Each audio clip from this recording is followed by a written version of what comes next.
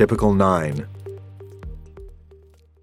Everyone listening to the new U2 album. The first few bars of the first song everywhere, like weather. Someone initiates a recall of the Mormon car salesman governor, and then the news becomes just about that. The story advancing incrementally, sometimes without any new facts, just everyone's anger and embarrassment, especially when the governor digs in and doubles down, like politicians always seem to. Just like the senator with the girl on his lap did when everyone said he was finished. They're always the last to know.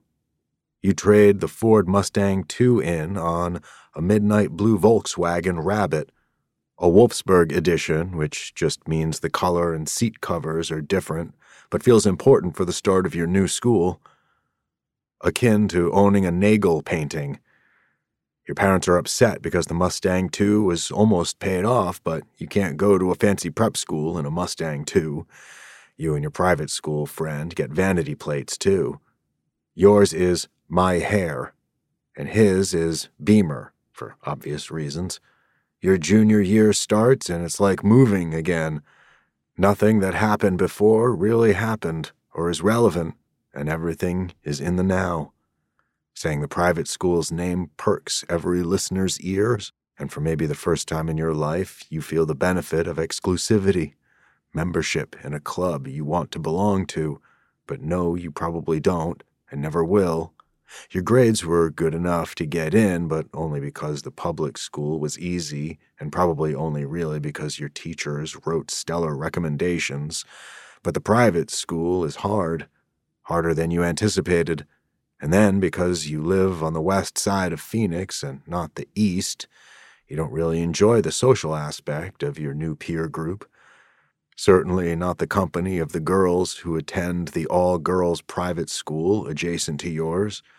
No one has heard of the area where you live, and because you didn't go to any of the same middle or junior schools as the other students, and because your family doesn't know any of the other families, you're marked as an outsider from day one, and you take note of the fact, knowing it'll come into play for the rest of your life.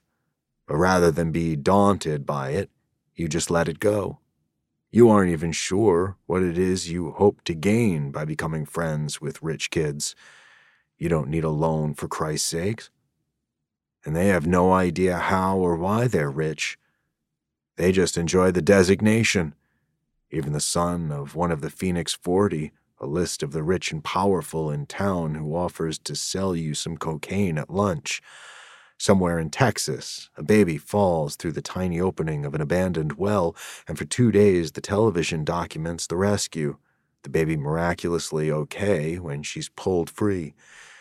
Your English teacher, the one who kisses the ass of the kid whose father is a famous golfer and the other kid whose father is a state politician and has a terribly lame joke about meeting his wife. She was a stockbroker and he was looking to invest, and the joke is when he went in looking for stocks and came out with a bond, assigns The Great Gatsby, and you devour it thinking it's a book about you, astonished by the similarities between your story and Jay Gatsby's, and you become convinced that your girlfriend is Daisy, at least narratively, and you adopt the attitude that your love for each other is doomed, especially as you seem to be spending less and less time together owing to your commute downtown, and then you're racing back west to work.